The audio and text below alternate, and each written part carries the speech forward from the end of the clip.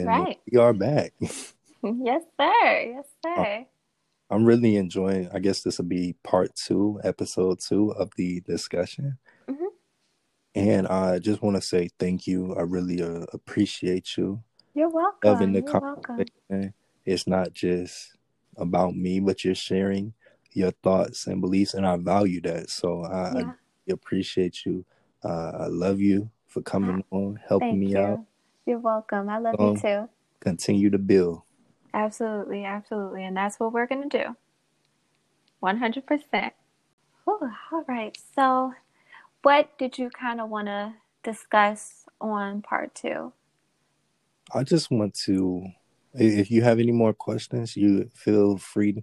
If you, even if it's something that's off the script, you wanna hit me with it. Some questions. I want to go. I want to dive a little bit deeper into some of the things that took place throughout the journey. But go ahead, feel free. You I can. actually, oh, sorry. I didn't mean to cut you off. Are you good? I actually wanted to know, was there any person in particular that really inspired you to want to be a teacher? Juice. Juice. My big cousin Juice. I can say so many things about the brother. I got so much love and respect for him. Hmm. Jules, he taught me how to ride a bike. Like, so this is the story of how. Hmm. So I don't remember exactly how old I was, but this is one of the first memories that I had with my cousin Juice and Hmm. his older brother.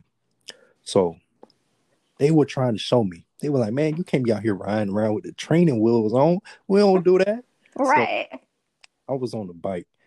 My cousin Juice and his brother, they came down, they took the wheels off. So Uh-oh. they were trying to hold it. I was pedaling. The bike kept tipping over. I was getting frustrated with it. I'm like, man, I can't get this.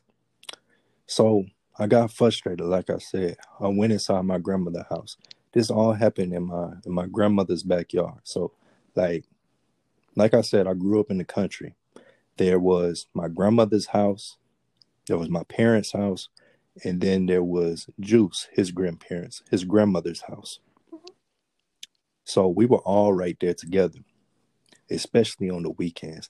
I spent so many weekends throwing the football with Juice, having conversations. He was my older cousin. So I remember asking, I was like, man, you think I can play middle school football? I was just in elementary school because I knew he already had that experience.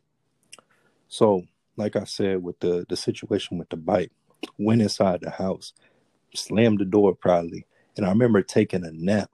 And when I woke up, I was like, I got it. I know how to do this. It was like them showing me or whatever it was. I don't know. It was that nap. It had sunk in to my head. I Hmm. felt I was confident. Walked out the house, picked up the bike, got on it, just started pedaling. So I ran up the hill. I was like, cuz, come look at this. I know how to do it. So got on the bike and I showed my cousin that I knew how to ride a bike. And that's where it really started. So he went to the University of South Carolina, Beaufort. Hmm. He was an education major, early childhood education major, and he teaches third. Okay. He's definitely biggest influence. Like once I became interested and I knew that, okay, I'm going to do this in education, I could look to him because he already set the bar so high. He won Teacher of the Year.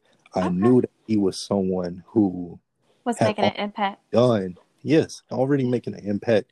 He's already done what I am striving to do. So the same way that I learned how to ride a bike after him, I'm now learning how to teach, but it'll be different. I'm not saying that I'm going to teach just like him Hmm. because everyone has what makes them unique. But Yes. he definitely the one who inspires me, motivates me, and it's all love. Wow, that's beautiful. That's really beautiful, Marcus.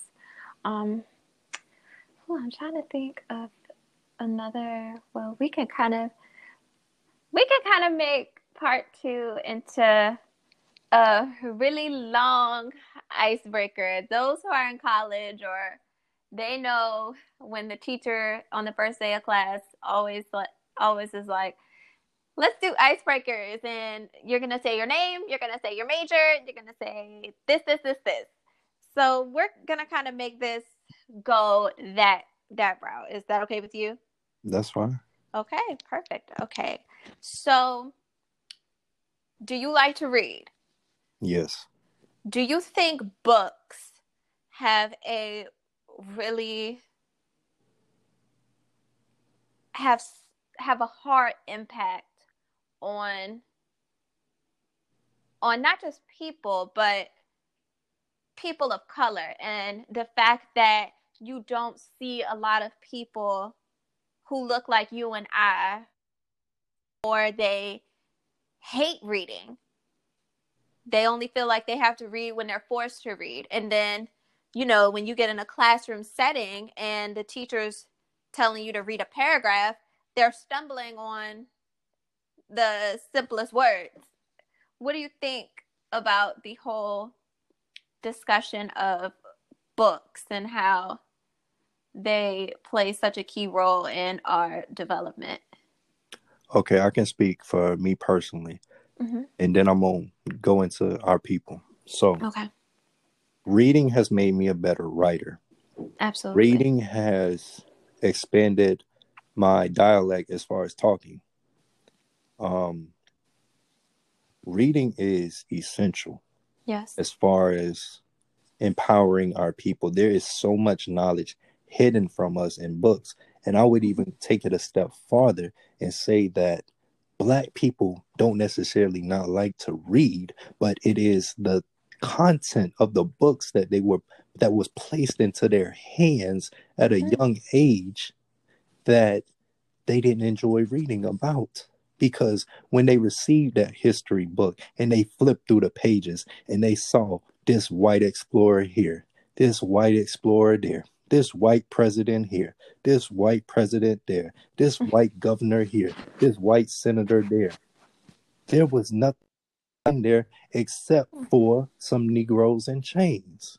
That's all they displayed our people as damn slaves. So when you look at content like that, what more do I want to read? That it's all right here in this small section, this small chapter of slavery. That is what is about my people. Why would I want to read that content? And if we go back to slavery, we know that reading was illegal. So reading is a very touchy, sensitive issue among our people. We have to get those books. I know while I was at South Carolina State, we had this event called the banned books. So these were like books that were banned. Yes. Right. Okay. Pretty much blacklisted. You wouldn't just find them in the libraries. I'm about to Google that right now. It's books like are really life-changing. I know for me, Elijah Muhammad, the most honorable Elijah Muhammad, Message to the Black Man, most powerful book I ever read in my life, hands down. So reading is definitely important. Yeah. I'm sitting here actually looking at a list of different works that have been banned, and I see The Color Purple by Alice Walker. I see Beloved by Toni Morrison, which is probably one of my favorite authors of all time, especially in African American literature. I really love her writing. I think she was such a powerful writer, and she really wasn't afraid to take a topic that was so taboo. She was the one that would go there. And Toni Morrison was a great author, like absolutely. You said, a great sister. And that was actually the Banned Books event was based around her. Are you serious? So I had a professor, and he selected some students to go over and speak on a panel at Claflin University. And it was an opportunity. I wanted to take it. I did it. And I went and stood up in front of everybody and talked about the impact that the Most Honorable Elijah Muhammad had on my life, and the way his books have been banned, the way that there is this black shadow or black lips, whatever you want to call it, on the Nation of Islam, on the great teacher, the Honorable Minister Louis Farrakhan, who is a spiritual father to me. He definitely raised me up. And that ain't no disrespect to my biological father. It's actually a compliment, because the Honorable Minister Louis Farrakhan has done so much for him. And I would be disrespectful to not acknowledge him, to not acknowledge the light within him that has really shined upon me. I just have to acknowledge it. Yeah. So I stood up in front of the group and I spoke about the Nation of Islam. I was not a member of the Nation of Islam at this time. My professor, word got back to my professor, not the professor that selected me for this. He loved it. But I had this other professor. She was an English professor, and she was kind of encouraging students to go to the banned books. Now, she was actually a Black Muslim as well. She was Native American, indigenous, so she was already tapped in. So when word got back to her of exactly what I said, she said, "Marcus, that was a nice speech you gave, but I hope you know, either they're going to love it or they might kick you out of school for what you said." School for it. Yeah. Yeah.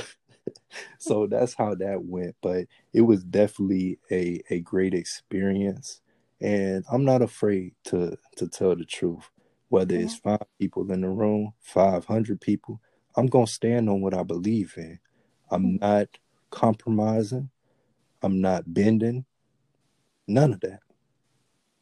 The truth is what the truth is, and I'm willing to stand upon that. Yeah, and I think that's so important, because I think a lot of people are afraid to live in their truth or explore the truth. I think people are afraid. And I feel like people like us who have been marginalized for so long, they can't be afraid of who they truly are, discovering who they truly are. They can't be afraid of that. And that's why I love to read. And I feel like for me, books have played such a vital part of my life, because I was one of those kids who, unlike all of my friends who were getting on MySpace and getting on Facebook at like 10 years old, I was still reading my Junie B. Jones books. And I had no problem with it. I would literally go to the bookstore, and I still do this at 21, almost 22. I will go to Barnes and Noble and have a ball. I will be in there for a good 45 minutes to an hour just looking at different books. And now that I'm older, I realized that a lot of the authors that I read when I was younger, they were white. Yeah. They were white. And I heard about, this author, I heard about this Black author, but now that I am evolving as a Black woman, I truly want to read works of literature from my people. And because I know that when it comes to historical fiction or historical events that really happened, they're going to give it to me straight. They're not going to whitewash it, or they're not going to try to write about a Black character from a different race's perspective, because that's what you see. You see white authors writing historical fiction about characters of different races from how they perceive it. You get what I'm saying? Yeah, I got you. I think that's what I see. And I was sitting there thinking for a second about one of my favorite books. That's why when I was truly glad that I discovered Toni Morrison in high school, because here's how I discovered her. Funny story. I was taking AP language. I was taking AP literature, AP English literature, because it was my senior year. I was taking that class, and for the class, we had to do a research paper based on a book that we chose from the AP English list. So you had like a list of hundreds of books, and you had to pick one book from that list. And so I see this book called Beloved, and I'm like, let me go ahead and read that. I want to know what that is. So I pick the book, I read it, and I'm blown away. I'm literally blown away. And when I heard there was a movie adaptation, I best believe I watched the movie adaptation, because I'm one of those people where I read the book, I have to read the book first. I have to read the book first, then I have to watch the adaptation, whether it's TV or show, movie or show. I just have to, because I want to see what was changed. You know what I'm saying? Because the book is always better. People can fight me. The book is always going to be better, because the book is going to have so much detail. Like, think about, what's that book? Think about It by Stephen King, right? It is 1,000 pages long, over 1,000 pages long. And It Part 1 and It Part 2 are an hour to maybe 2 hours long, right? Because movie production is given a time constraint. So they can't put all of the book into the movie, or else the movie is going to be like 6 hours long. Maybe 17 hours long based on how big that book was. But, you just can't do it. You're so limited. And I think that books are so vital in society in general. They're just a true testament of how your imagination can go, how far your imagination can go. Like, I have so much respect for authors, regardless of their race, regardless of if they're Black or white. They're the most creative people I've ever heard of in my life, because they can literally write a story about two queer teenagers in love in one book, and then they can write a historical fiction about World War II in the next book, and then they can write a horror story about a woman who is given this strange inheritance from a man that she never knew, and she has to fight for that inheritance while people are trying to kill her. You know what I'm saying? Like, you have to give them their props, and you have to give them credit where credit is due. So, yeah, I love books. I love books. I want to be one of those people where my bookshelf is filled with thousands of books, and I will have no care in the world about what people think of me, because I have 1,000 books on my bookshelf. Definitely a big library in the house. Yes, I want to have the big library in my house, and I don't care what people think, because at the end of the day, they're my books. They're my possessions. They're my prized possessions. I will value them with my life.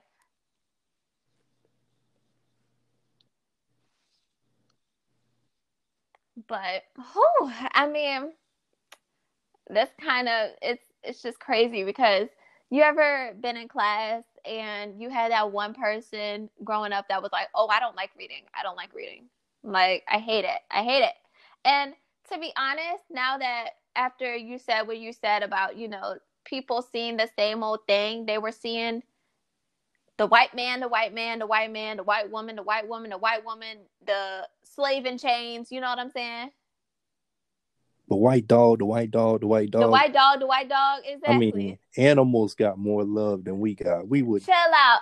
we were property in chains. Chill out. that's as far as it went for our people. But Yeah. one thing that I don't want people to think that I am just a teacher, because that's not. There is more to me than that. I would And like that, to say that Mr. Faithful is kind of just a PKA. I get that from the brother Star, publicly known as. But more importantly, I'm just brother Marcus. That absolutely. that's first and foremost. I introduce, no matter who it is, I would introduce myself. I am brother Marcus, your Absolutely. brother. So when I'm talking to brothers and sisters within the community, they know that's brother Marcus That's right there. Brother Marcus. And that's on a ground level. It's not saying that I'm above you and you're beneath me. We're exactly on the same level. I'm your brother. Is brother Marcus. That's the approach. It's not, oh, I'm a Muslim that's in the Nation of Islam and my name is yada yada yada, or Mm-hmm. I'm a teacher. Some people do that before they even tell you the name. They tell you these titles or who they think they are, or Mm-hmm. who someone else gave them the ability to be. But no, Yeah. I have to remain humble and true to myself and true to my people by telling them I am brother Marcus, and that's how I always come across, even when I'm in the streets. 100%. 100%. Now, Mr. Faithful, I'm curious. I'm really curious to know how you came up with that name for yourself. I'm really curious to know how that came to be. Okay, so the name Mr. Faithful, Mr. obviously comes from the call me Mr. aspect. That's kind of Aspect. where Mm-hmm. Mr. derived from. Mm-hmm. But be faithful. Yeah. Faithfulness is very important to me as a black man, as a faithful black man, Yes. as a brother that's a part of the Faithful Black Man Association. I Yes, am a sir. card carrying member, You're certified. You're certified, sir. most definitely. Uh, and it's something I'm passionate about. I'm not one of those people that's just joking around with it. It's something that I do joke around with as well, but it's not just all games and jokes. Like, I'm Right. serious about the faithfulness. So that's kind of where the name came from, Mr. Mm-hmm. Faithful, putting that together. And when I heard it, I was like, this is it. This is it. This describes me. I'm brother Marcus, but at the same time, I love Mr. Faithful, and I love who Mr. Faithful is becoming. I truly do. I'm comfortable in my skin. I definitely am. Um, Another thing I would say about it is that reading through the Quran as well as the Bible Mm-hmm. and reading the verses that speak on faithful and faithfulness, it it all comes together. It molds just like gel. So it's Mm-hmm. like that name had more power to it than I even originally imagined. It's Yeah. like it continued to grow, and I hope it continues to grow. I mean, that's the goal, but it's it's something special to me. Mm-hmm. I'm actually just scrolling, looking through the Bible myself, and I'm just looking up verses that have the theme of faithfulness. Hmm. And I just pulled up this verse from 1 Corinthians 10:13. And it says, "No temptation has overtaken you except what is common to mankind. And God is faithful. He will not let you be tempted beyond what you can bear. But when you are tempted, He will also provide a way out so that you can endure it." Exactly. I That's, love verse. yeah. I just recently shared it, and it truly speaks to my life Mm-hmm. because I've had trial after trial, but I have never folded. I have always stood tall. And through everything, there was always a way out. It may not have been what I wanted or I thought I needed at the time, but there was definitely a way out. Absolutely. I kind of So, want to. Go ahead. ahead. Yeah, go ahead. Go ahead.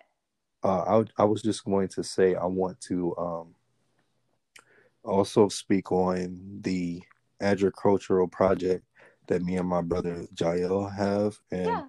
I also want to just kind of go into the impact outside of the classroom within the community, because That's our very vital. people are suffering right now. There is a deaf culture. You mentioned hip hop earlier. We have lost so many um, figures within that world recently. There's violence going on even during a pandemic. So, as Black men, we are under attack at so many different angles. We are being attacked by our own people. We are being attacked by the police. We are being attacked by the media. And after dealing with all of that, like, we end up attacking ourselves. It's like a self-destruction that flips that switch. Yeah. Because it's so much pressure being attacked by everywhere else that it creates this whole another person. So I want to go into that as well. Absolutely. But go ahead with your question. I actually didn't have a question. I was curious to know about your agriculture project. Okay. So the agricultural project that me and my brother Jael are working on, we're starting off in Orangeburg, South Carolina, which is South Carolina State and Claflin University. Okay. It feels weird saying Claflin. I mean, South Carolina State is the main HBCU in Orangeburg. Let me stop throwing shade, but yeah, we have 2 acres of land there that we have been blessed with being able to really cultivate and produce some crop. We want to produce crops that we can actually put on Black dinner tables. So it's Black grown produce going to Black families and being on that dinner table. And we want to grow it and have it all across the state. I feel like it'll go along well with me as a teacher, because when I can teach young children the importance of farming, the importance of doing for self, it really ties all in. When you're careful and you know your worth, you're not just going to put anything into your body. So we want our people to have access to great foods as well as natural medicines, even looking at the holistic side of things, because there are definitely herbal remedies out here to fix a lot of the issues that we as a people deal with. Yeah, I agree. And that kind of segues into something that I'm working on. I'm currently interning at a public radio station, and I really love it. And I feel like it gives me the opportunity to truly dive into the community and get the stories of the community out there. And I was just scrolling through Instagram one day, and I saw that this mother and daughter were starting up their own Black-owned grocery store. And I literally was just so thrilled and amazed to see that, because to me, it really shows that, we grow up in a community. A lot of Black people can't afford to go to Whole Foods to get the best quality fruit. And scratch that, a lot of Black people can't afford to get the good stuff is expensive. That's basically what I'm trying to say. The food that is good for you is the most expensive. And it's frustrating because, you know, they sit there and they tell you, you know, this is what you're supposed to eat. This is what you're supposed to be putting into your body every single day. You can't put these processed foods in your body. It's not good for you. You can't put these sodas in your body. It's not good for you. You can't put alcohol in your body. It's not good for you. That's what I can afford. That's what I can afford. And unfortunately, Black people were prone to these underlying health conditions like diabetes. We're prone to high blood pressure, hypertension, congestive heart failure. We're prone to these conditions simply because the area in which we live in does not provide us with affordable, adequate, fresh fruit. We can't, it's just not being provided to us. Because there's no way a person like me is going to travel 40 miles just to get fresh fruit. There's no way. There's no way.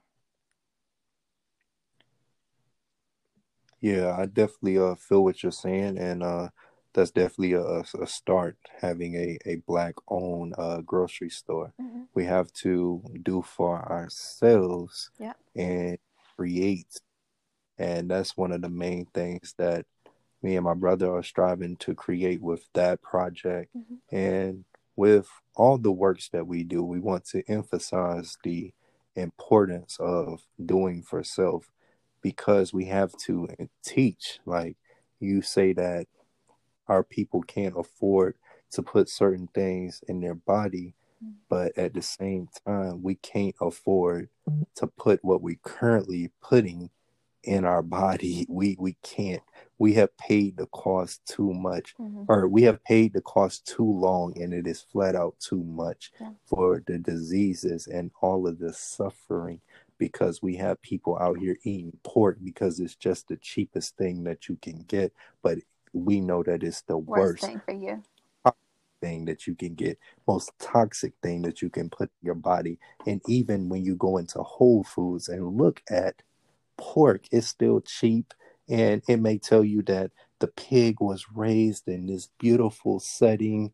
At the end of the day, we know that the pig is a toxic animal by nature. Mm-hmm. So when you have something that is toxic by nature, it doesn't matter if you raise it in a friendly, well-kept environment. Mm-hmm. At the end of the day, that is still a toxic animal that should not be consumed. Mm-hmm. Pigs are not native to this land. It's not something that is native to our people eating.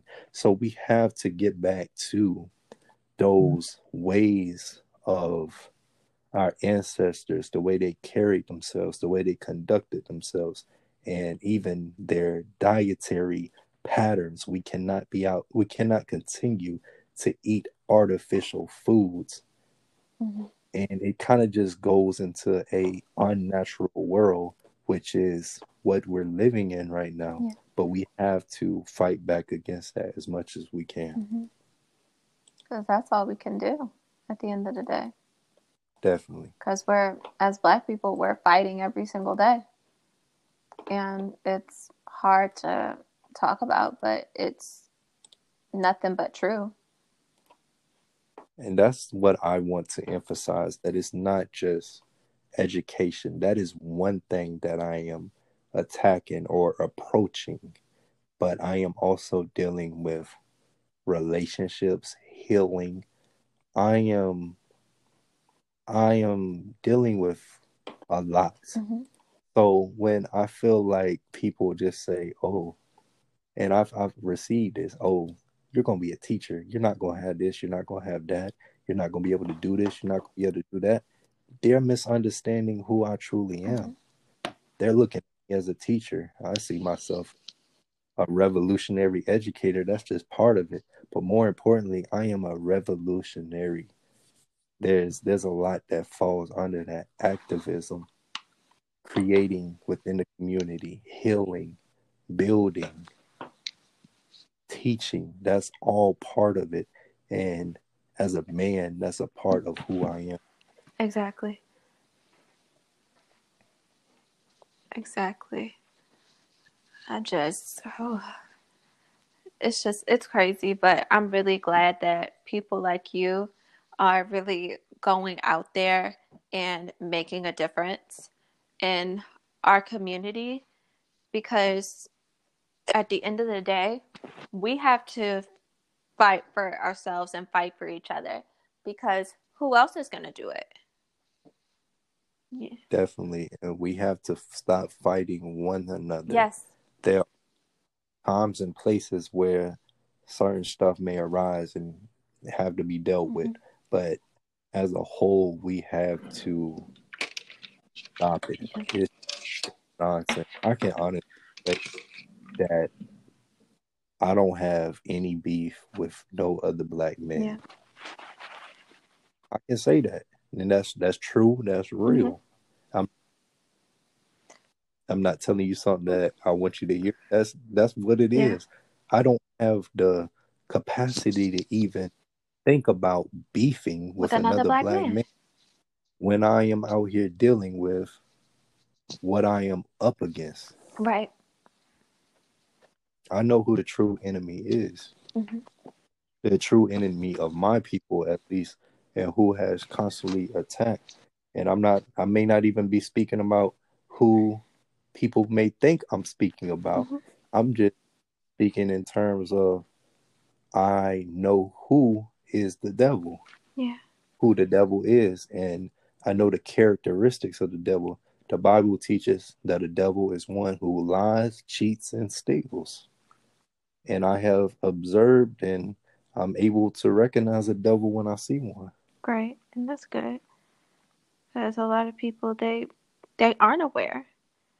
And I have really, it's crazy to say. I just think that it's devastating that, you know, here we are in a community that's already being marginalized as it is, and yet we're finding ways to beef with one another. And it's a discussion that people don't like to have, but it needs to be had, because it's doing nothing for us.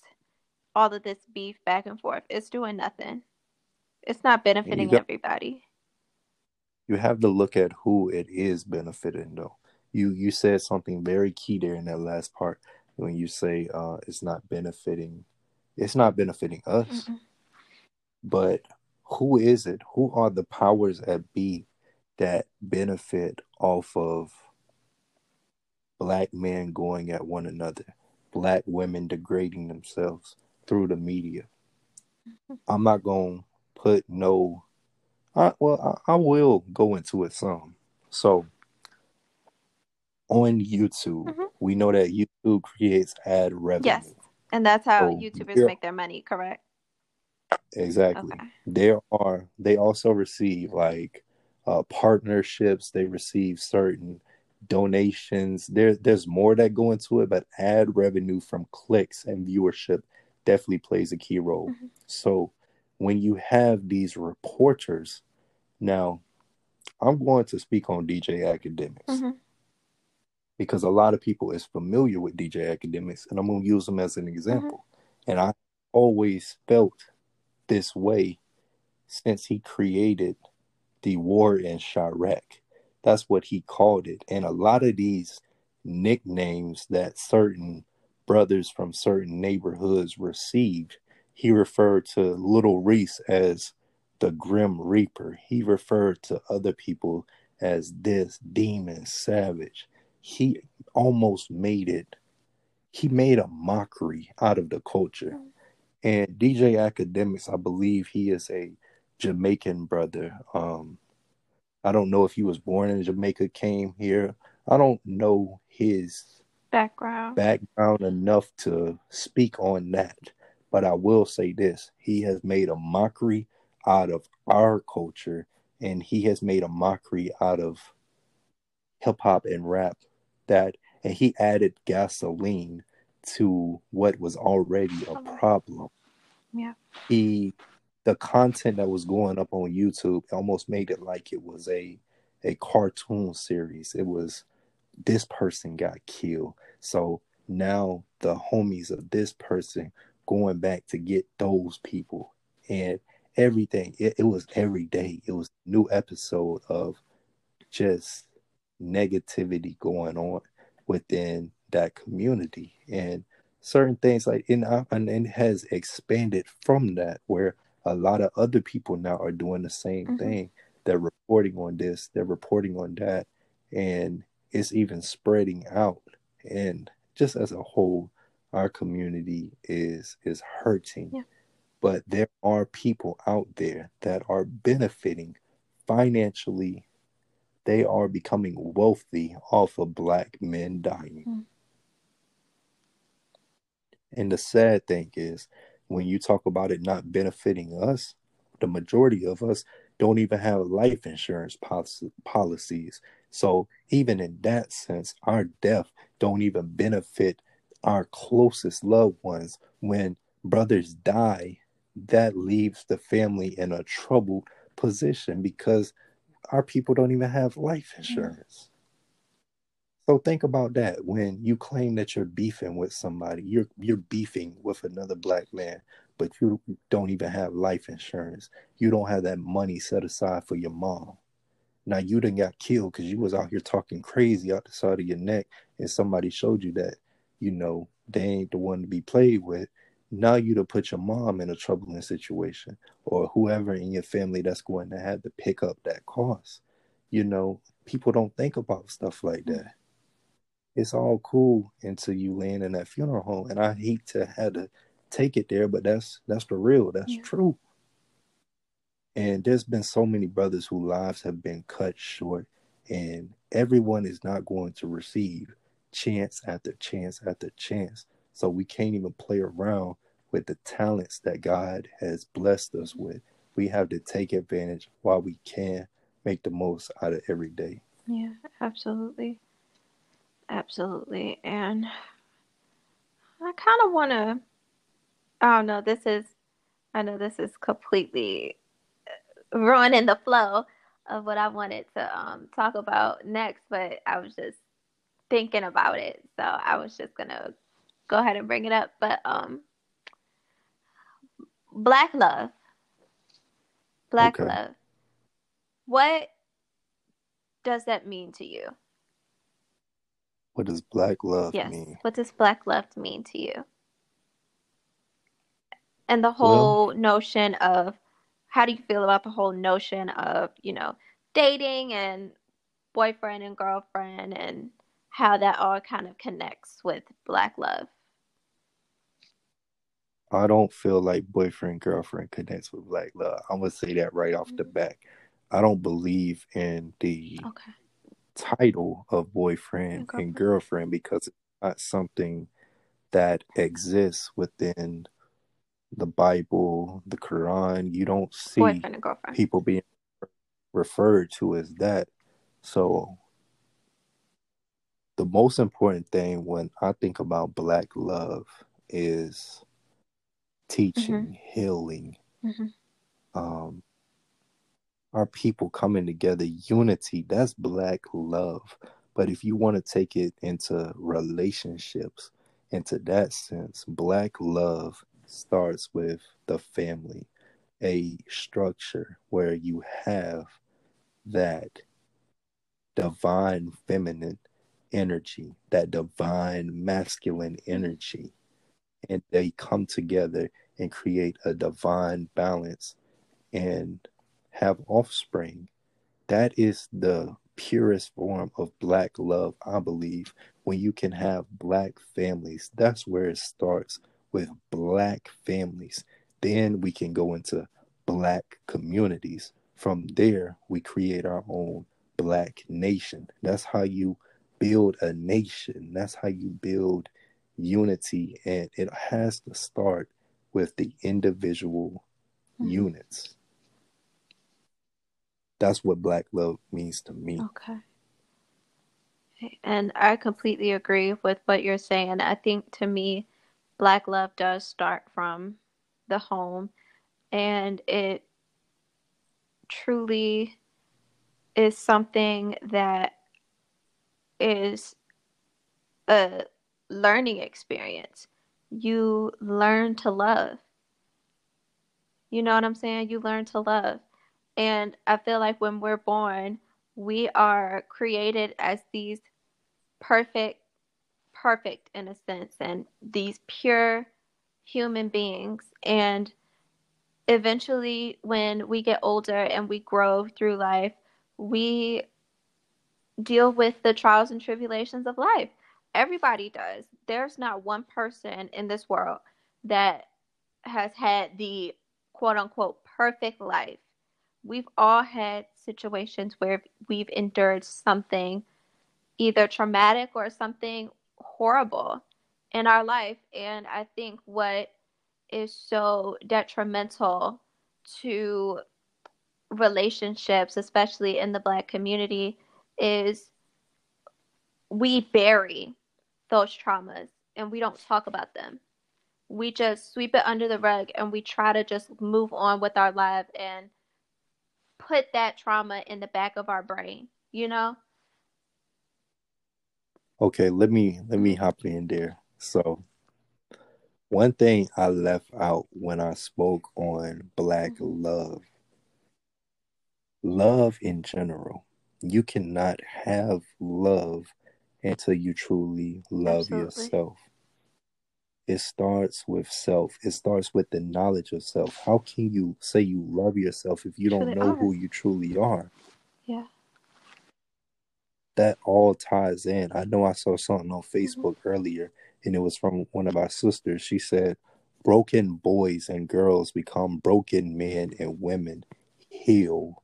And that's true. Like what you just that speaks to what you just said. We have to heal these things that are dividing relationships. Yeah. I truly agree. And I think you see people getting in relationships for the wrong reasons. You see people getting in relationships because this person looks good, that person has this, that person has that, that person can provide me an escape or whatever the case may be. You rarely see somebody nowadays getting in a relationship because they've fallen in love. And like I will truly say this to all the brothers out there, if you out here pursuing the sisters off their looks, you done struck out. Now I'm not gonna say looks don't matter. I'm gonna be honest about it. Looks, because you let me see Mm-hmm. how I can say this. The stuff that comes from within, it can show in the physical, if that makes sense. You can tell certain things about how a person lives, how they carry themselves based Their on appearance. Yeah. appearance. But appearance Right. is not everything. I must say that appearance is not going to raise your Mm-mm. children, brothers. So be very Mm-hmm. selective on who you choose to bear Yes. children with, because it's important. We have to be selective. I speak on this. Sexual discipline Yes. is important. It is very important that we are careful with Lay who down with. we. Oh, Yeah. okay, there you Who we go. lay down with. You Period. facts, because, and I know it was something that brother Blue Pill, he said this. I was like 16, and Mm-hmm. it touched me. He said that a woman's womb is so Yes. powerful, and he spoke about like soul ties. He spoke on how if a sister is out here, just got a bunch of brothers um inside Mm-hmm. of her, all of that DNA being connected. We know that DNA is information, knowledge, that just because one man may be the Mm-hmm. father, some of that DNA can still be in the child. When he spoke about that, I said, whoa, hold up now. This is something I Mm-hmm. gotta look into deeper. That kind of like sparked Mm-hmm. it right there. But sexual discipline is very Yes. important. The purpose of sex is Mm-hmm. procreation. And love. And So love. it's not, It's not about Mm-hmm. pleasure though. Pleasure is something that it has. Our people as a whole have kind of been Yeah. hypersexualized, where Mm-hmm. it's promoted, but the true purpose of sex is to Yeah, I procreate agree, but I and bring more life into this absolutely, world. and I think to add on from my perspective, I think, of course, in the Bible it says that the purpose of sex is to procreate, like you said. But I truly feel like maybe this is just, the person who wears their heart on their sleeve talking and the hopeless romantic talking. But I truly feel that in order for a man and a woman to procreate in my eyes, I have to be in love with you. I have to be in love with That's you in facts. order to procreate with you. And It uh, should wait. It don't always happen like that in our exactly. community. We see that, but that's the way it Mm-hmm. should be. And I also wanted to say this. This is for my ladies, my sisters, my beautiful Black queens. I truly want to emphasize, like you said earlier, the importance of loving yourself. Don't think that you're going to get into this relationship with a man that you may have met off Instagram, or the dude that approached you at the gas station, and think Not the gas station, dude. yeah, the gas Um, station, it's happened. It's happened.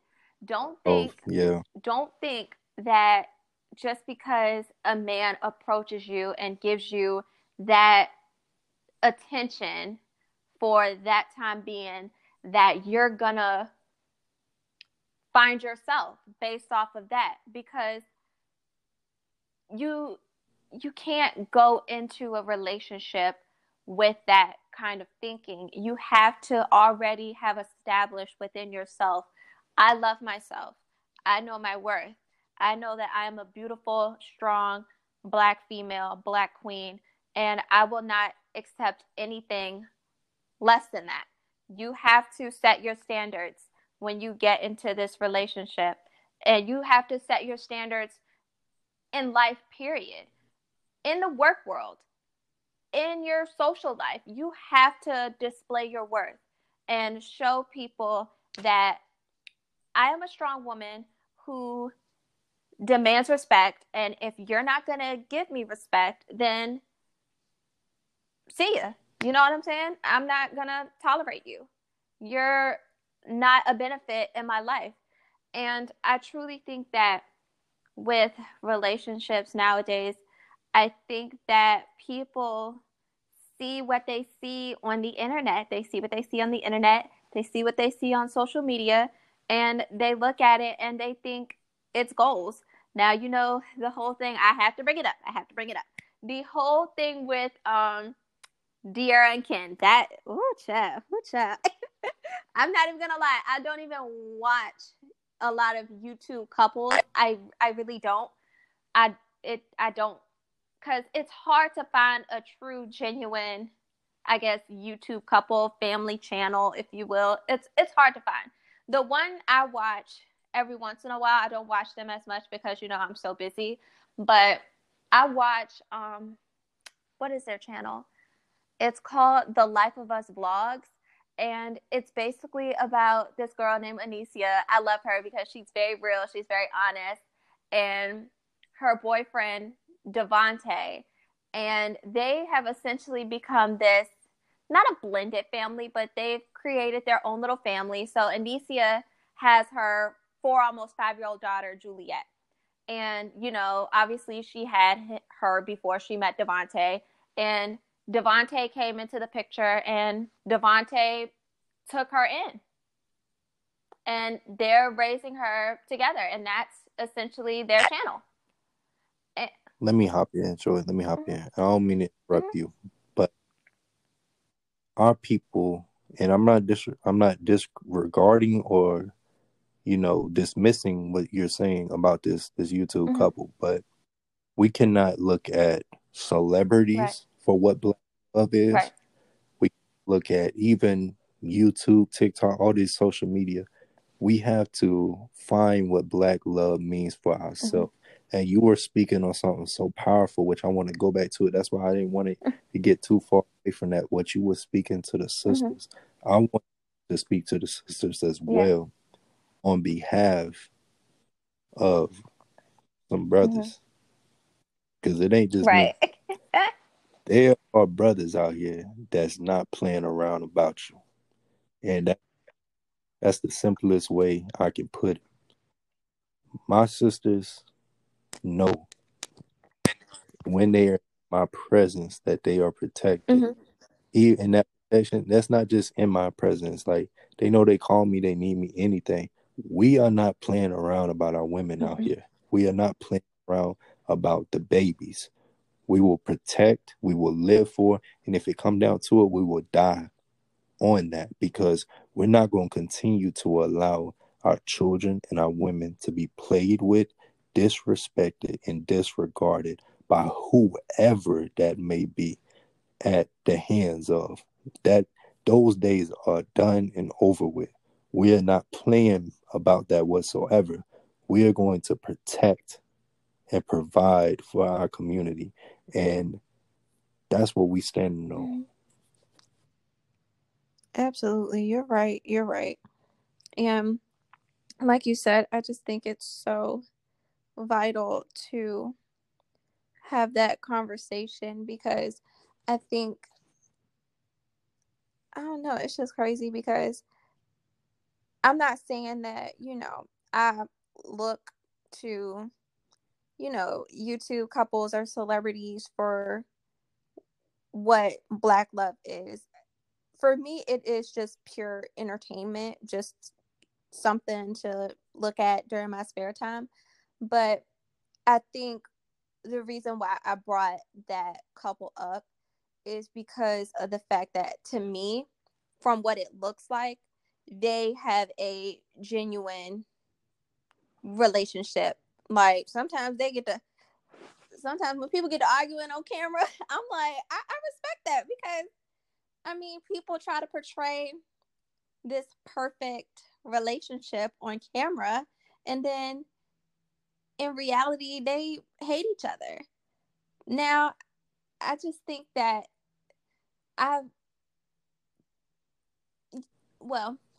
do you have a couple that you looked at in your life and said, you know what, I want to find a love like that?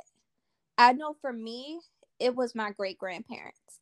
My great-grandparents, when my great-grandfather died in 2004, they had been married for 61 years.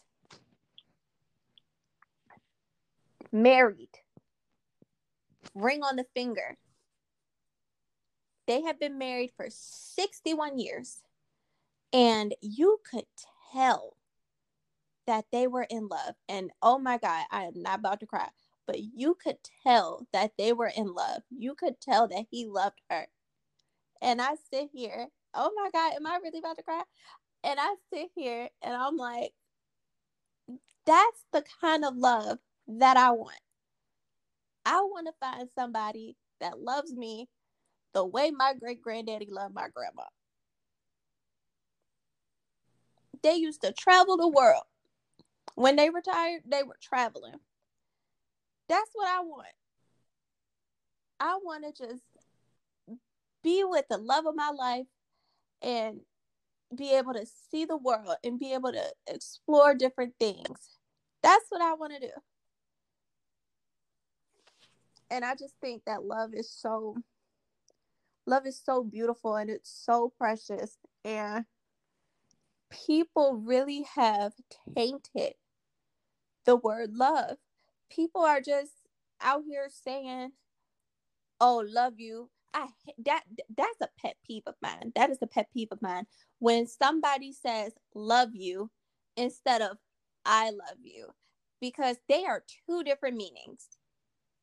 They are two different meanings. When I tell somebody I love them, I mean it with my whole heart. I say it with my full chest. I love you. Not love you